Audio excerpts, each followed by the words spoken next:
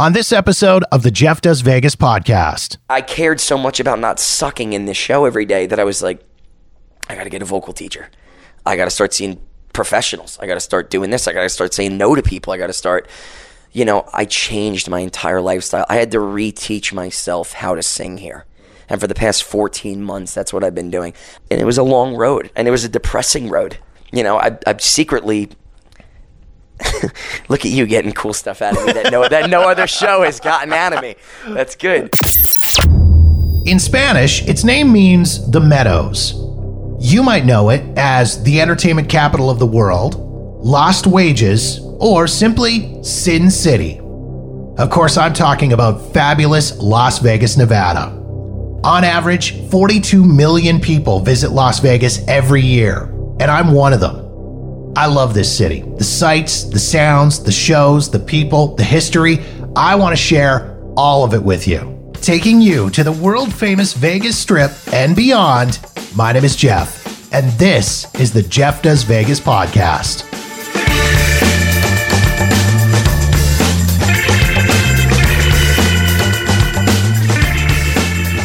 Hey there, and welcome to episode number 48 of the Jeff Does Vegas podcast. Thanks for joining me on this little podcast adventure to what is easily my favorite city on the planet, fabulous Las Vegas, Nevada. Before we get going for this episode of the show, I want to thank everyone who checked out the last episode of the podcast featuring my trip report from my most recent visit to Las Vegas back in mid-December. I covered a ton of ground in there, including reviews of some amazing restaurants and some absolutely incredible shows that my wife and I took in during our visit. If you haven't had a chance to listen as of yet, head to wherever you get your podcasts and check out episode number 47 in the archives, or head to the website at jeffdoesvegas.com. I also want to give a shout out to one of my loyal listeners, Philip Guest from the UK. Philip dropped me a message on Facebook over the holidays. He shared a lovely photo of the root beer he was enjoying at the Village Cafe in Ellis Island, as recommended in several episodes of the podcast. So cheers to you, Philip. Hope you had an awesome trip. All right, on to the show.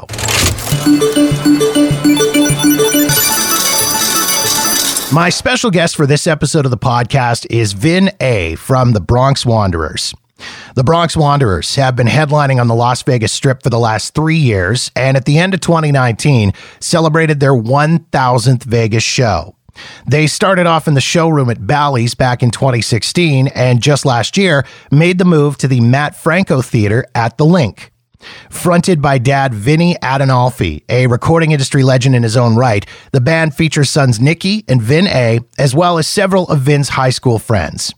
Vin and I sat down in the green room at the Matt Franco Theater to chat during my Vegas trip back in November of 2019.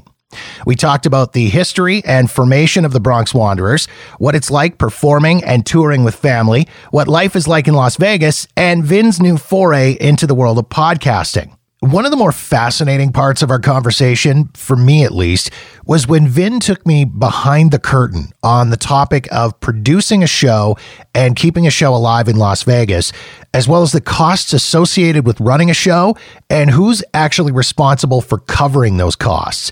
He did a really great job of explaining why there's such a high turnover on shows opening and closing on the Vegas Strip. It was really quite eye-opening for me, and I hope it will be for you as well.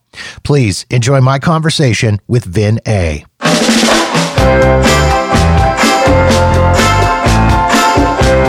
Well, Vin, first off, thank you, my friend, for taking the time to sit and chat. Appreciate it. Thanks for having me on. I know it's a busy, crazy time with the Bronx Wanderers. You guys have always got a ton of stuff going on. So it always is. It's shocking when it's not busy, crazy time, but that's a good thing. Yeah, exactly. The alternative is not. The alternative is doing what I did before music, which was making pizzas. So I'm happy that I'm still able to do this. So let's find out a little bit about you first of all. Born and raised, where are you from? How'd you get to Vegas? All that fun stuff. I always tell people I was born and raised in New York and New Jersey. When you're from that part of the country, they call it the tri-state area. Right. So everything is so condensed and together that my grandparents were in Yonkers, my other grandparents were in the Bronx, my family lived in Jersey, my other cousins were in Long Island. So I grew up in that whole area, is what I tell people. And I loved growing up there. The school was great. I met most of the band at my high school. which was pretty cool. And we were touring for about 17 years on the road, doing like 200 dates a year. It was craziness. And my dad always had the goal of wanting to get to Las Vegas, because instead of going around the country going to people, you're in one place and people come to you. And the hard part about us was, we had no hit record. We had no major TV thing like America's Got Talent, like a lot of the guys out here in showrooms have. So they have like millions of followers right off the bat from doing TV. We built and grew our fan base one show, one fan at a time. So it really has been like a 17-year process. And along one of our tours, these great producers met us, Alan and Kathy Glist, and they said, how would you guys like to play Vegas? We're like, we've been trying to get there forever.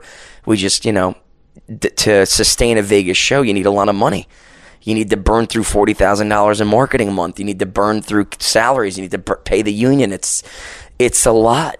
Like, we're lucky if we break even majority of the time. Yeah. But we're still here. People come back 10, 20, 30, 40 times. And, we're lucky. We're lucky to have each other, and we're lucky to have a good show. So... And I mean, it's a family band. You guys is a family playing band together forever. Sorry, I'm horrible at answering questions. That's okay. That. No, that's okay. You guys have been playing together quite literally since forever. Birth. Yeah. My dad was a record executive for 30 years, so I grew up around music my whole life, around seeing Dion and all these guys in the house, and having that exposure to it. And his office had like 10 guitars on the wall. I'd walk in at the age of 8. I'd steal a guitar off the wall. He wouldn't know where it would be for 3 weeks. I'd be secretly trying to teach myself guitar. And my brother would be downstairs in the basement learning how to play drums on pots and pans. So, it was always like a fun thing that we gravitated towards music. And our parents were supportive enough to see that at an early age. And they bought Nick a drum set at the age of 9, which was kind of cool. And then they bought me my first guitar at the age of 10, which was great. And they never pushed it on us. They were never like, you got to do lessons, you got to do this. It was always, go about it however you want to go about it. And because we had that freedom to do what we wanted and learn what we wanted, and we just loved it, we stuck with it. I know I'm sure a lot of kids too, that at the age of 10, they're told to take piano lessons for 5 years. They're drilled to do it every week. And by the time they get to 14, they're like, this sucks. I don't want to do this anymore. I'm done. Yeah. My regret was I wish I had lessons at that age, because here I am at 31 still going online, learning how to do certain things, picking up, because, I used to know how to read music when I learned the violin in the 5th grade. And now that I don't do that anymore, I forgot how to read music. So everything I learn by ear, and if I can't learn something, I got, the other guys in the band that are all like seasoned pros that, do a bunch of other gigs, or they have to read music, and they help me out. But yeah, so my dad's the singer in the Bronx Wanderers, my little brother's the drummer, and the other 3 guys in the band are my high school friends. So we like to always say we're sponsored by Prozac and Jack Daniels. I would imagine that, I know when I travel with family or deal with family, or even me and my wife will be out on the road for 4 or 5 days before we're ready to murder each other. I would imagine that that being involved in a family situation like that has a lot of unique challenges. It does. It definitely does, without a doubt. The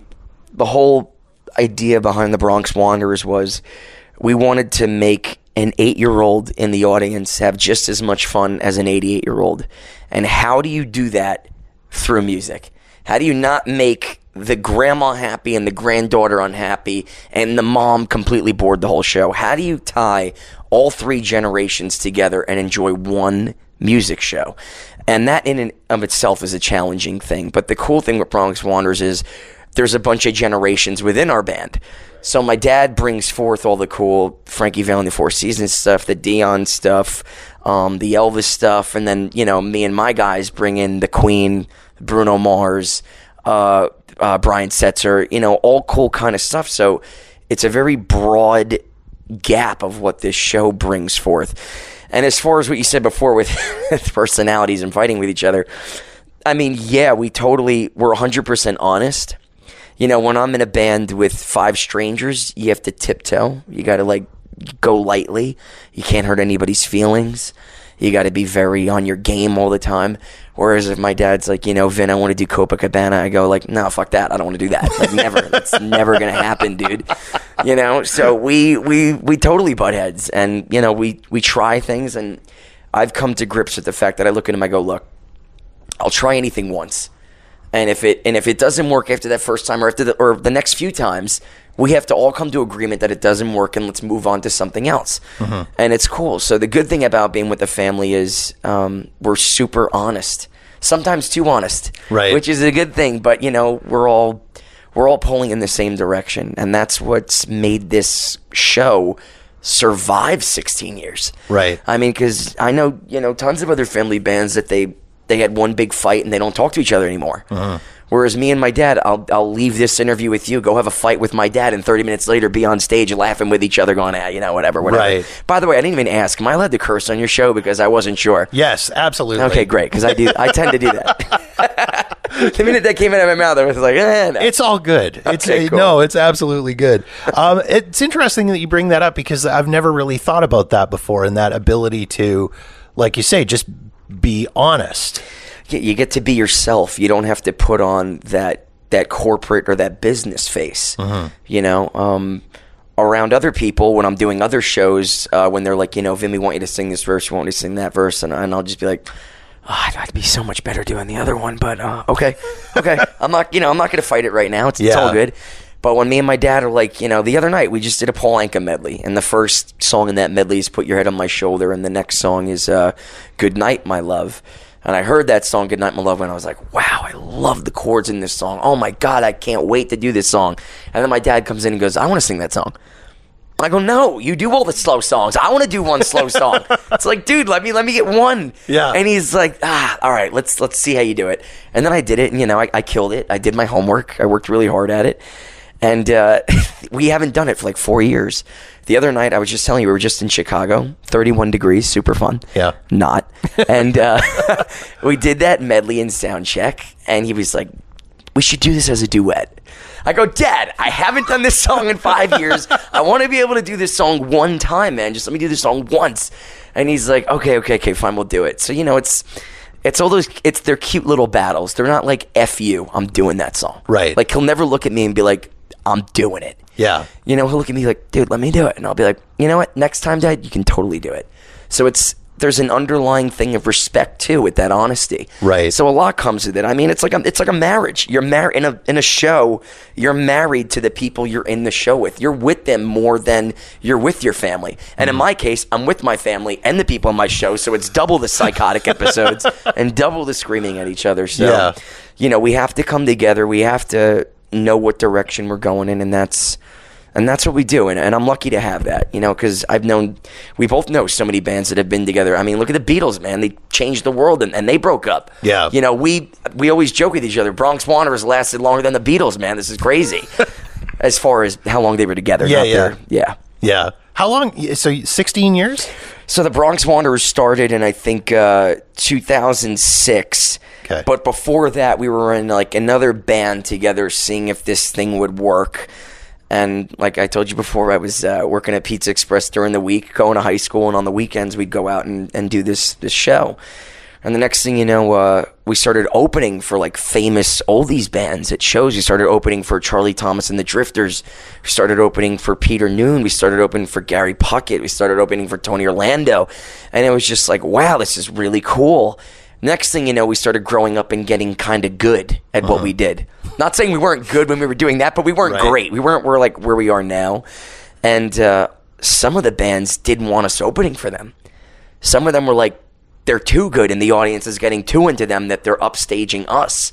So then, like, after 5 years of opening all the oldie shows for the acts, like, people were putting in their contract specifically, we don't want the Bronx Wanderers, opening for us at the show. We're like, holy shit. Yeah. This is like turning into like a crazy thing. So that's when we decided to go out on the road and do our own show. That's when we're like, you know what, screw it. Let's start building a following and doing Bronx Wanderers full time. And my dad and us, we'd go out on the road. We'd lose $2,000 to $3,000 a show. We were, you have to pay for the hotels. You got to pay for the flights. You got to pay for the backline if you can't drive it to where you're going. And I had no idea. I was like a little kid at this point. I was like, 23, 24. I was just like, oh, look at me. I'm on the road drinking, having a great time. Yeah. And here my dad is maxing out all his credit cards, like just trying to keep this thing afloat because I didn't even bring it up before, but because my dad was in the record business for 30 years, when the whole record business like collapsed and just went into 3 companies, my dad's label, Columbia, got eaten up by Sony.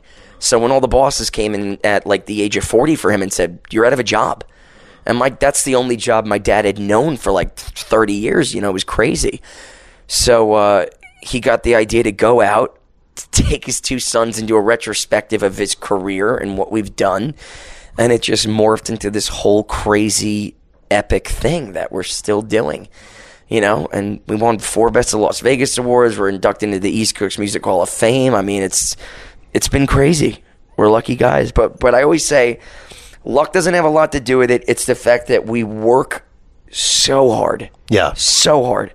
The first 2 years we were out here, we worked 7 days a week. And it wasn't a show like, you know, Menopause or other shows where you have an understudy. Right. You know, like, it's really bad for me to leave the show because the show's about a father and his 2 sons. Yeah. So my dad, to this day, in 16 years, has never taken a day off from this show. Wow. Like, he's never missed a scheduled show. Yeah.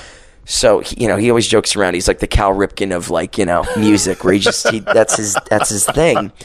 You know, so we work really hard, and we'll continue to do so. And you guys prefer the Vegas life to the touring? I prefer both, you know? So my whole take on Vegas is, Vegas, unfortunately, nowadays isn't like it used to be.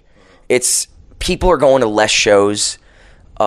Since I've been here in the 3 years I've been here, I've seen over like 60 shows open and close. Right. Like, it has been crazy. I had no idea the turnaround was like that. And, you know, I look at guys like Wayne Newton and the Righteous Brothers and Matt Goss. These guys, they do 3 shows a week, and that's it. So for people that want to go see their show, they only have those 3 days to go. Yeah. So those guys are naturally going to sell a lot of tickets in those 3 days. For people like us or Menopause that are open 6, 7, 8 shows a week, people look at that show and go, you know, we can go tomorrow. Let's go tomorrow. Let's do the other thing tonight because you can only do it tonight. Yeah. And then you got to hope those people show up tomorrow and the next day. So I kind of compare it to like, we're the 7-Eleven of shows versus like Wayne Newton and the Righteous Brothers. They're like the Gucci of shows where they're only those type of things. I like what the Righteous Brothers do. I like that they're 3 days in Vegas and then they do an outside job. You know, they'll go to New Jersey or they'll go to Connecticut or Montana and do a show. And again, you know, I had to take like a major pay cut coming here. I made a lot more money on the road than I do here because, again, you got to take into account, like I said before, the marketing's $40,000 a month. You got to pay the union, which is $10,000 a week. You got to pay salaries, which is this. You got to producers hopefully should make some money, which I don't even know if my producers are making any money. They just know that people are coming up to them saying the show is so good, you got to keep it open. We've been to the show 35 times. We're always going to come back. So they look at it and go, how the hell can we close this show? We can't. It's some good things are going to happen. And secretly we're working on some other things, like hopefully some TV stuff and some other things. But, you know, till then, it's all about the survival game. It really is. You know, and I enjoy going on the road because you're playing to people that have seen me, you know, 10 years in a row versus people that see me in the Las Vegas show. When we ask every night, how many people have seen us before? The whole room doesn't raise their hand. Or how many people have not seen us before? The whole room raises their hand. Yeah. So it's like, wow, these people that have never seen us. Mm-hmm. So for the first 5 songs, they're kind of looking at us all like we have 10 heads, like, you know, what the hell are we doing here? Yeah. Like, why was the word of mouth so good that we were told to come to the show? Yeah. And then by the end of the show, they go, oh my God, we feel a part of your family. Because that's our whole thing. We want to bring people into our crazy psychotic circus, is what I always say. And they leave feeling like they know all of us. And that's a cool way that we connect with everybody. And that's why people come back. And that's why I think this show is great and deserves to stay open. And that's what puts me in an awkward position that I have my own songs that I write and I want to go out and do my own thing, which, you know, getting to open for Bon Jovi at T-Mobile Arena, that was an awesome opportunity for me to do. But at the same token, you know, I got offered, you know, Bye to Las Vegas or Life is Beautiful, and it's hard to leave Bronx Wanderers to go do my own thing. Right. You know, so I'm in a weird spot. But at the same token, I believe in what we're doing here. And I personally, selfishly think I can do both. I'm hoping I can do both. You know, we'll see. Hearing you throw those numbers out is fascinating to me, the financial numbers and the costs. Staggering here. Because there was a thing on Twitter a few weeks ago where they were talking about the cost of shows and shows that were closing and all this kind of stuff. And people were baffled about, well, how are these shows not making money? Because they're charging $100 a ticket, and even if they only get 1,000 people a night, it's, that's $100,000 a night. How are they not making money? Well, again, so these shows open up, and they think that the minute they open, they're going to start selling 1,000 tickets on day one. Right. And the thing is, that doesn't happen. Right. You have to plan on losing 6 months of losses. Yeah. Because you have to get word of mouth around town. You got to get a buzz with all the concierge people and all the people that sell the tickets. Vegas.com, tickets for the night, all the places that people go to get half off tickets tonight. Yeah. So on all the advertisements, type in this code, you get half off your price. So even when people say, oh, well, the show's $120, 99 out of 100 people in that theater only paid $30 to see that show. 99 of 100, they're even getting a bigger deal from StubHub or Ticketmaster, some other show. Yeah. Even think about Total Rewards. When I look out at the room, I go, guys, how did we not turn a profit tonight? They go, well, 75 of those people paid $7 a ticket. Right. Because they're in the Total Rewards program. So the minute you think that everybody's buying a full price ticket, it's not true. And then when you open immediately, how many shows right off the bat are great the minute they open? Yeah. Not many. Because again, you're going to have lighting failures, you're going to have sound failures, you're going to have people rewriting the show, you're going to have, you're constantly tweaking, constantly getting it ready.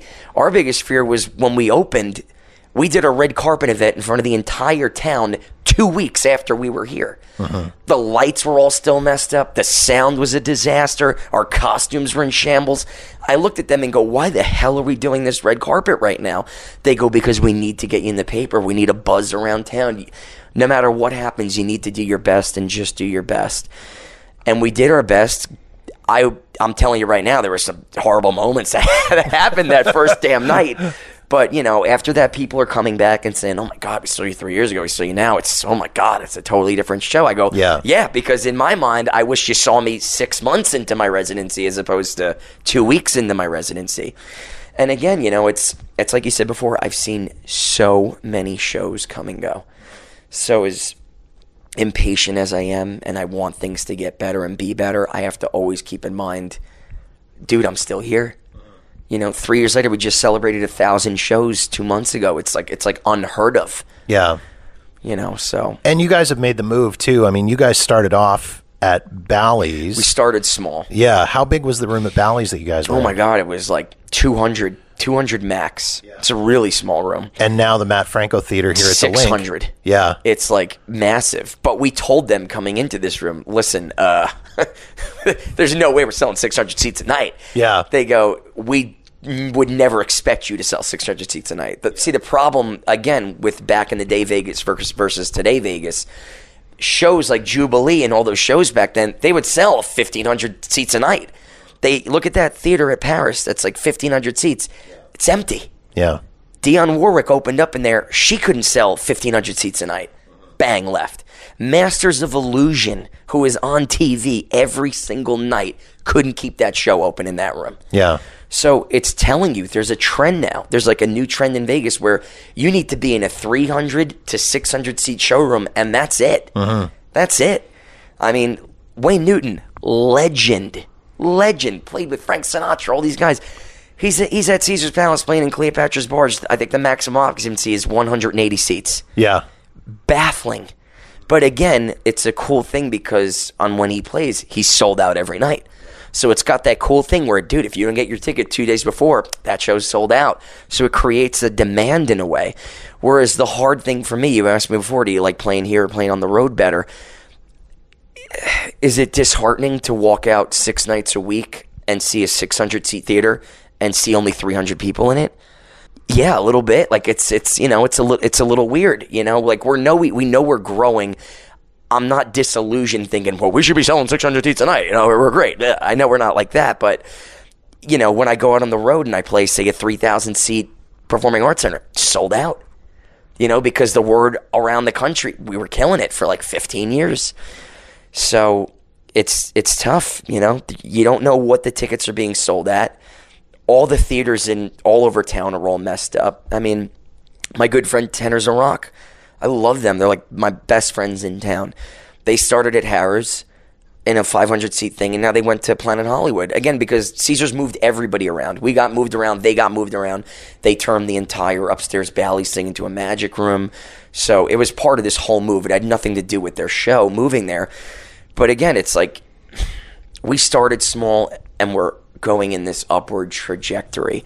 And I'm hoping we can continue that upward trajectory. Yeah. It's a tough town, though. It's tough now.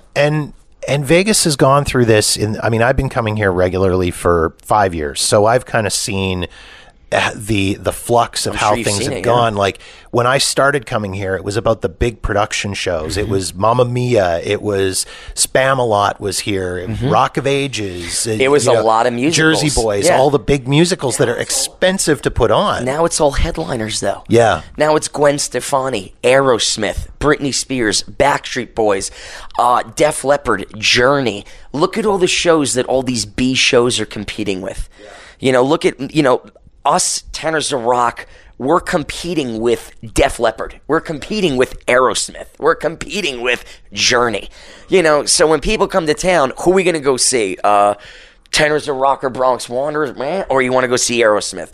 So now, again, it's a weird thing. A lot of those big headliners are sucking the life out of the mini headliners.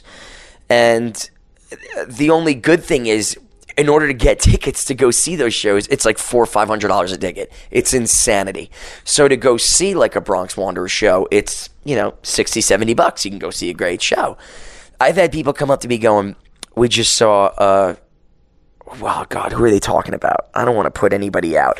But I don't want to name who they named, but we just, you know what, fuck it, I'm going to name it. We just saw Cher. We just saw your show tonight. We liked your show better. Yeah. And it's baffling because I look at them and go, Cher has 55 costume changes. She's got 50 people on stage. We got 6 people on stage. Like, what are you talking about? She goes, no, the way you guys connect it's unbelievable. It's like more intimate. It's this cool thing.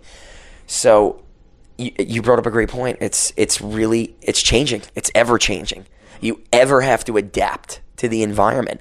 And the shows that don't adapt are the ones that got to move on.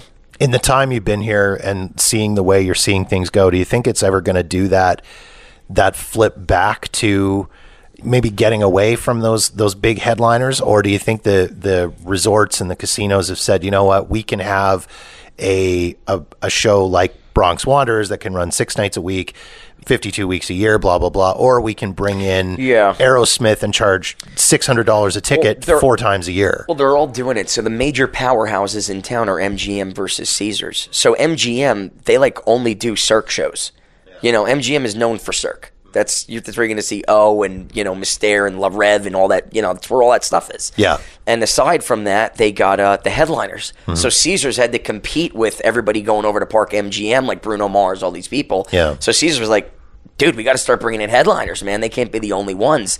But the cool thing that I like about Caesars is Damien Costner is the entertainment director. He said, I want Caesars to almost be like Disney. Mm-hmm. I want to offer a different experience at every hotel.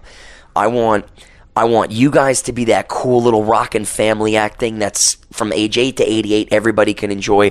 Tenors of Rock is for that really cool people in their 40s, classic rock, banging, kick-ass show. Menopause is a cool show for all women going through that, and it's cool for men too. It's like it's like a ride at Disney. It's like they have Pirates of the Caribbean. They got Splash Mountain. It's like every single ride is different and offers its own world. So that's the cool thing I like about Caesars, that they're doing and they believe in us and they're behind us. 3 years later, can I tell you my prediction of what it's going to be in the future? I have no idea. Look at Chaos at the Palms that opened up. Yeah. They spent millions in that renovation, millions. Mm-hmm. And they were getting Marshmello and Cardi B. They're paying them $60 million a night, craziness. Yeah. Bang, closed. Yeah. It's how the fuck does a nightclub bringing in tons of drunk people charging $300 for a bottle of vodka, how does that go under? Yeah. And that's under. Because here I am thinking young people come to town. The only thing they do is they go drink and they go to a club. That's what young people do. And secretly, that's why the Bronx Wanderers succeeds.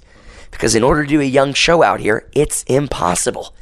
How many young people go to shows? No, yeah, Not none. many. Yeah. So Bronx Wanderers has this really cool niche thing where we're going after families. We're going after older people. We're going after, say you're going to Vegas with your grandma, your mom, and your granddaughter. Okay, what show can we go see that doesn't suck, that isn't boring for all of us? Yeah. Well, Bronx Wanderers in the top 10 on TripAdvisor. Let's go check that out. Yeah. And that's why I think we're succeeding. If you ask me, Vin, if you could change your whole set list tomorrow and play Nirvana, Foo Fighters, all the stuff that I love, all the stuff that I get in my car and go, yeah, I would kill to do this. Yeah. Vin, would you do that tomorrow in Las Vegas? I go, no, because none of those people are going to shows. None of those people are going to buy a ticket to see that. Look at the 90s show that was in the Paris showroom we were talking before. They had Salt and Pepper. They had Sugar Ray. They had gone. Yeah. Gone. And I look at that and go, dude, unbelievable. Like, how does that happen? Because, again, you're expecting 30 and 40-year-olds who, do we go see I Love the 90s or do we go see Bruno Mars? Yeah. Do we go see this? Do we go see that? Do we go to dinner tonight or do we go see that unnamed show that we've never heard of? It's tough. This is why I drink. Life in Vegas. I mean, you moved here. You moved here. Were you guys based out east? Like, were you living in New York? Yeah, we all lived in New York, New Jersey, and I came out here in 2016. So you must have had some kind of preconceived notions about life in Vegas. Oh my God, I thought I'd die. Yeah, I thought I'd come out here and just party myself to death. I really did. Yeah. And I kind of did when I first got out here because I was like, oh, look at me go. I got a show. I only work 90 minutes a day. Well, in the show, the other 4 hours are practicing and doing all that other stuff. But, and I rocked out. The problem was I wasn't used to singing 7 nights a week on the road. Like like you said before, Spamalot and all those shows, those are like Broadway musical shows. They're used to doing 8 shows a week. Mm-hmm. The reason why those people can do 8 shows a week is because they got understudies. If this person's voice blows out, this next unnamed dude can step in, throws on a wig, and you don't know the difference. Yeah. For me, 7 days a week, when my voice started going to shit, I was petrified. Like, petrified. I didn't know what to do. I stopped going out. I stopped seeing everybody. I became a recluse, because I was too afraid to go out and yell and scream. I mean, listen to me now on your show. It's hard I'm Italian. It's hard for me to talk low. It's very hard. Because, again, I'm in the band with my family. I living with my whole family. It's screaming Italians all the time. So I thought it was going to be horrible out here. But then it was kind of like living in New York where everything is 24/7 here. Uh-huh. So the fact that I know that I can do whatever I want, whenever I want, I don't have to. Uh-huh. And then you see all the drunk people walking around, like the girls walking with their high heels in their hands with their eye makeup running down, looking like the Hamburglar from McDonald's. Right. And I go, you know what, man? I don't even want to be that drunk anymore. So you see so many drunk people that you don't want to be drunk. Yeah. And then I cared so much about not sucking in this show every day that I was like, I got to get a vocal teacher. I got to start seeing professionals. I got to start doing this. I got to start saying no to people. I got to start... I changed my entire lifestyle. I had to reteach myself how to sing here. And for the past 14 months, that's what I've been doing. I shit you not, I got my full voice back 2 weeks ago. Yeah. 2 weeks ago, I literally looked at everybody and said, I'm finally back to where I was. Mm-hmm. And it was a long road. And it was a depressing road. Yeah. I'm secretly... Look at you getting cool stuff out of me that no other show has gotten out of me. That's good. I've secretly been depressed for a year because imagine the one thing that you're supposed to do, you're not doing good. And could I get away with it? Could people look at me and go, Vin, you're great, blah, blah, blah, blah, blah. I hate hearing that, number one, because I know when I suck and I know when I'm good and I don't need anybody to tell me. Uh-huh. And I thought for a year that I sucked. I literally have to wake up in the morning and go, I know I'm going to go sing tonight and I'm not going to be 100% and it's depressing. Uh-huh. And changed my whole lifestyle. Changed my food. Changed drinking. I stopped drinking scotch and whiskey. Started, I didn't go full Mormon and stop drinking because that's just asinine. Who the fuck would do that? So I changed. I started drinking beer again and vodka and not eating past 10 o'clock. So it's, you totally have to adjust coming out here. Yeah. Totally. Not so much for me with everybody else, because like I know people are like, where are you from? From Iowa. It's like, whoa, dude, that's like a major change from living in Iowa to living in Las Vegas. For me, I had like New York City, 20 minutes away from my house, so I could, rock out and do whatever the hell I wanted at any time of day. But yeah, you got to adjust. And I mean, a lot of the guys that I've talked to and people I've talked to here have mentioned, almost surprisingly, how much of a community Vegas feels like, more so than, I mean, some of the guys that I've talked to and some of the performers I've talked to have said, comparing, say, Vegas and New York, and now that you've been in both, this community beats the hell out of New York. Yeah, totally different. Any day. Everybody is so much more supportive any day of each other. Totally. In New York, you're like, say, like on a package show with other people. Those people in the wings watch you perform are all hoping that you trip and break your ankle on stage. Right. They're all hoping you fail. Yeah. They're hoping that you suck so they can succeed. It's like a cutthroat, F you, it's us versus the world type of thing. Whereas here, I came here, and I'll admit, I came with some of those feelings. Like, I came like, I'm going to destroy everybody out here. I'm going to do my thing, and I'm going to fuck everybody up. And, I was upset that I was put in a small room versus other people that were put in a big room. I was, like, pissed off by it. This sucks. I paid my dues, man. I toured for 15 years. I started in restaurants and then worked my way up to 1, 2, 3,000 seat performing arts centers. Like, we worked. And then for them to look at you and go, oh, the only room available is a 200-seat old buffet room and in the attic of Bally's. I was like, shit. This sucks, like, okay, all right, but we got to start somewhere. Okay, we got to start from the ground up again.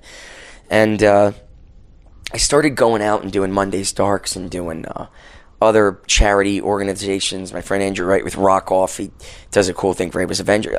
I always loved doing charity stuff because that's like, you got to give back. You got to give back because I'm lucky that I do music every day and people deserve it to be brought back. We always say the love you take is equal to the love you make. And that's, Beatles stole it. But I started meeting all the performers in town, and they're so genuine. They're so nice. They're so, what can I do for you? Oh, you're doing an album? If you need me to sing on it, I'll do it for you free, dude. I started getting really close to the Tenors of Rock guys, because originally I was like, damn it, we're kind of doing the same stuff. They're doing Queen, I'm doing Queen. They're doing all the cool young stuff I want to do. I'm doing all this old stuff, damn it. And then I met the guys and I was like, these are the nicest dudes in the world, man. Yeah. Like, I want to hang out with them. And sure enough, we started hanging out and they became my best friends. And like, next thing you know, it's like, I want them to succeed. I want to do anything for them. And they've done anything for me. Like right after tonight's show, I'm going to hang out with Jimmy Denning from Tenors of Rock. We're going to do some guitar event and then I'm going to hang at his place. But, everybody's so supportive, and not even the music people, like Murray, Magic people. I mean, we just did a celebrity kickball tournament for Vegas Wish. We had like every entertainer versus firefighters and police officers who were like 9 feet tall and jacked to the gills. Yeah, how'd that work out for you guys? Well, let's just say the score was triple digits for them and like single for us. We got our asses kicked. But we come together and we do good things for good causes, and that's just... I love that about Las Vegas. I utterly love that. And people that don't even see the entertainment community, look what happened the first year with the Golden Knights. Yeah. I mean, it was some ragtag bunch of hockey players thrown together on this, crap team last minute, and they go to the Stanley Cup. I mean, it was a momentum of force and support in this town. And I'm honored to be a part of it. I really am. Were you surprised by how much charity and stuff was here? Totally. I thought this town would be like Sin City. You'd figure this town would be like, there's a heroin convention next door. You'd figure, when you have your predisposed like notions of what it would be versus what it is, it's night and day. Yeah. Night and day. And people reach out to me, Vin, you want to do this cool event in December? Absolutely, dude. Absolutely. Vin, you want to sing on the next Monday's Dark? We're doing the music South Park. Not only will I freaking do it for charity, I will do it for free for nothing because I love South Park. Yeah. Absolutely. So it's cool, man. We're a cool community. We're raising money like at an alarming rate for so many different charities, and the performers out here know to give back. And, if we were headliners like Lady Gaga and Aerosmith where we could give like $100,000 to a charity overnight, we would. But, all like the Jennifer Romases of Sexy, the Murrays, all like, the little B shows. I don't call us little B shows, but you know what I mean? Yeah. There's super massive headliners, and then there's us. Mm-hmm. We all come together and do our own thing and provide our talent and provide whatever we got to match what the big dogs are doing. And, it's alarming, and it's given me a... Oh, God, I'm getting emotional. Ugh. That's gross. It's just getting me to the point where I feel home here. Yeah. I feel home. I lived in New York for 15 years. I've lived here for 3. People from New York are going to kick my ass after this interview. But I'd rather be here. Yeah. Not just for the lack of snow, but for the people. Yeah. You're in Canada. I don't know how the hell you do it. I don't know how you do it. We drink a lot as well. A man of my own heart. Beer, our Canadian beer. You're aware, yeah. I love it. Molson, baby. Let's get it. Exactly. If they would like to sponsor, I'm okay with that. Let's talk a little bit about the actual show, the Bronx Wanderer show. Yeah. If people are not familiar with this show, fill us in. Tell us all about it. What a roller coaster this show is. It starts out with a video telling you who we are and what we've done, because 9 times out of 10 people coming in the theater have never heard of us. So they come into this theater. Our best marketing is word of mouth. People go, oh, you're going to Las Vegas? Make sure you go see the Bronx Wanderers. People ask around town, where should I go? You should go see the Bronx Wanderers. And it's like crazy. And when Jersey Boys closed, by the time we opened here, we kind of filled that gap for that genre of music. So I always tell people the Bronx Wanderers show is like a Bronx Tale meets Jersey Boys. And my dad starts out the show with older stuff. Frankie Valli, Dion, the Wanderers, stuff like that. And then we get everybody into it with Sweet Caroline, because my dad did some work with Neil Diamond. And then the kids start coming into it, and we start ramping it up and getting a little cooler. We start doing, Brian Setzer. We do a Vietnam medley supporting our troops. And then we knock everybody dead with a rendition of Bohemian Rhapsody, which I wanted to do that song before the movie came out, and we were doing it. We were doing it like 5-6 years. So the minute that movie came out, I was like, yes, this is so good that everybody's loving this movie, and we're doing this in the show. So everybody naturally loves that. And again, now we're starting to tie all the younger people into the older stuff. Mm-hmm. And then right after Bohemian, we go into a Bruno Mars tune. And then we're telling stories all throughout about the crazy family, about why we picked this song, how do we fight over this song. Yeah. My dad growing up in the house and my brother banging on pots and pans, all the gray hairs in his head that I've contributed to him. It's wild, man. We're funny. We have a lot of funny jokes in the show, and we connect with people. We're not just talking at you. Mm-hmm. We're not just up there like actors saying lines. We're up there as ourselves. Mm-hmm. We're up there as Vin. That's my dad right over there. Like, that's my daddy. Yeah. When you go and look at a show and like Rock of Ages, it's some dude in a wig singing a song. Mm-hmm. It doesn't matter who that dude in a wig is, as long as he's good at doing the song he's doing. Right. Whereas me, you walk out knowing me. Mm-hmm. So it's like a whole different animal. I'm not going out there as a character. I'm going out there as myself. Yeah. So that's like a really cool part of the Bronx Wanderers show. And the weird part is 99 out of 100 people that come, they come back. Mm-hmm. And that's how you survive in this town. It's not just about getting people to come see you once. Yeah. It's about getting people to come see you 10, 20, 30, 40, 50 times. Yeah. Look at a lot of the Cirque shows. I mean, I've been to a few of the Cirque shows, and I fell asleep during some of them. Yeah. Because to me, a fun show isn't somebody jumping on a trampoline for 90 minutes. Mm-hmm. Like, is that impressive? Yeah, my ass would fall and break my ass on the trampoline. Right. Totally. But after 10 minutes, I'm just like, dude, this is boring, man. Yeah. It's just like boring me to death. Mm-hmm. So that's the only reason why at the age of 31, and the fact that I want to be a songwriter and still do my own career, the only reason why I'm still here is because I believe in this show so much. Mm-hmm. I believe in the product we're selling. I believe in the smiles that we're creating for people. I believe in the fact that we're bringing together a grandma, her daughter, and her granddaughter all together for 190 minutes of fun. Yeah. And that's hard to do. And as long as the Bronx Wanderers can continue to do that, I will continue to be in the show 150%. And the show's giving you the opportunity to branch out into some stuff for yourself. You're podcasting now. Yeah. I came out here and I'm like, like everybody and their mom is doing this thing. And like, I didn't want to do a podcast.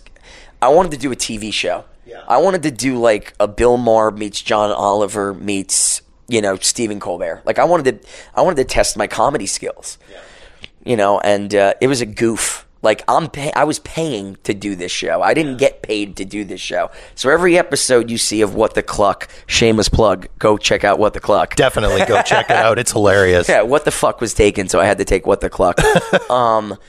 Check it out. I got to try my comedy. Mm-hmm. And I always tell people, try not to listen to my show, watch my show, because it's very video and photo driven and very visual. And we had some, funny, crazy guests on. We had, Jimmy from Dennis Rock, Dennis Blair, like all my comedy friends. I had my dad on. That was a psychotic episode where we got into politics. Yeah. Middle fingers were thrown. That was great. And even up until the last episode, we had a presidential candidate come on. I was going to say, now I only did 10 episodes and that got to happen. Like, that was crazy. And the best part about that episode was the fact that you brought this, if it's the one I'm thinking of, you brought this presidential candidate on with friend of my show, John DiDomenico, doing Donald Trump. That's right. And it was brilliant. John is one of the funniest people I've ever met anyways. He's one of the sweetest guys. And such a nice guy. And his Trump is... It's spot on. I mean, he's winning awards. He deserves all the success. I think he won the Best Las Vegas this year for Best Impersonator. I mean, the guy does homework. He doesn't just throw on a wig and go and do it. Like, he does his homework. He knows the vowels he's doing. Okay, so anyway, so the Marianne Williamson people called me up. They go, dude, we saw that episode of you doing the Donald Trump guy, and we think he was hilarious, and we'd love it if you could, like, cater a show with us and him, and Marianne kind of pokes fun at him. I go, stop talking right now. I already got the idea in my head. Let me call you back in 2 days. So I called up John. I go, John, I know you're touring the world. I know you're doing your thing in Australia or whatever. Please tell me you're in town for this date to do this again. Because, again, I feel bad as a friend. He's got to get dressed. He's got to do makeup for an hour. It's not just, Vin, I'll pop in and do it for you. I'm asking a friend to take 3 hours out of his day to do this for me. Yeah. And, hopefully to help his career out also. And the size of the heart of that guy, he said, totally. 100%. And we did the episode, and it was like, it was like, I think it was hands down our best episode, and we got to some really real stuff with Marianne Williamson, and it was really cool. She was really smart. I wish she was on more of the debates, but all the stuff going on with this country where you need a certain amount of polls and this and that. And What the Cluck, man, was a really freeing, fun experience. Right now we're on hiatus because I ended season 1 with 10 episodes. Mm-hmm. I'm doing my own holiday show with my drummer, Alex Papa, who's in the show Spasmatics at South Point. Mm-hmm. He does MJ Live. Me and him go out and do a Brian Setzer-styled holiday show where we got a 6-piece horn section, 2 background girl singers, 5-piece band, and we do a whole swinging, rockin' holiday show. So I basically have to learn the words to 25 songs and learn all guitar solos and guitar for 25 songs. So I said, there's no way to balance Bronx Wanderers, this Christmas show, What the Cluck. Like, I can only do so much. Sure. So we said, let's end What the Cluck for now. We'll come back after the Florida tour. And people loved it. Mm-hmm. I'm shocked that people enjoyed it because I was out there. I was the only writer. I didn't have a team of people writing with me. I literally sat in my bed in my underwear with my laptop on my chest going, this might be funny. Yeah, this might be funny. Who knows? This is probably really dark, but hopefully funny. So it was a whole trial and error thing, but people enjoyed it, so that's cool. If people want to find info on you, Bronx Wanderers, all of that stuff, you guys are all over social media. Check into your local psychiatric ward. Yeah. No, I'm just kidding. You can check out the Bronx Wanderers at thebronxwanderers.com. Just type in our name anywhere. It'll show where we're at. For my stuff, I have my own website. It's called whichwayrecords.com. It basically houses all the Bronx Wanderers, all my personal stuff, all the What the Cluck stuff, everything. It was hard to make an episode Vin A also with the Bronx Wanderers. It was like this whole thing. So it's weird, but just type in Vin A anywhere and all my stuff will come up. And type in What the Cluck, catch up on some of those episodes. They're hilarious. Some are better than others. But you'll stumble across some funny stuff. And I got a new album coming out in 2 months I'm really excited about. It's going to be called Mountains of Ignorance, and that's all my original stuff. So I'm also doing that on the side. I don't know how I'm doing all of this. You're aware there's only 24 hours in a day, right? I don't, honestly. I don't. But I have a weird brain where it's like very ADHD, where if I'm not doing something, I start getting really antsy. And I start feeling like I should be doing something. I should be. Luckily, God made like weed cookies, so when I don't want to do shit, I do that. You know, but when I'm not doing that, I'm like, dude, I got to be productive. I got to like get stuff done. Yeah. So, you know, look at you, man. You came all the way here and did this with me, so you're doing the same thing. Yeah, a million things going in a million directions, but and you're flying tomorrow, right? Yeah, heading back home, going back into the snow. So, God, if I can lend you 5 jackets, I would. Appreciate that. Thank you so much, my friend. Thanks appreciate so much this. for having me, Jeff. It's an honor, man.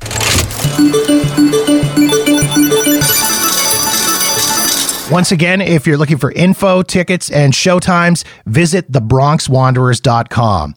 And be sure to check out Vin's podcast, What the Cluck, which you can find wherever you get your podcasts. And for an enhanced experience, watch the video version of the podcast. I'll put a link to What the Cluck in the show notes at jeffdoesvegas.com.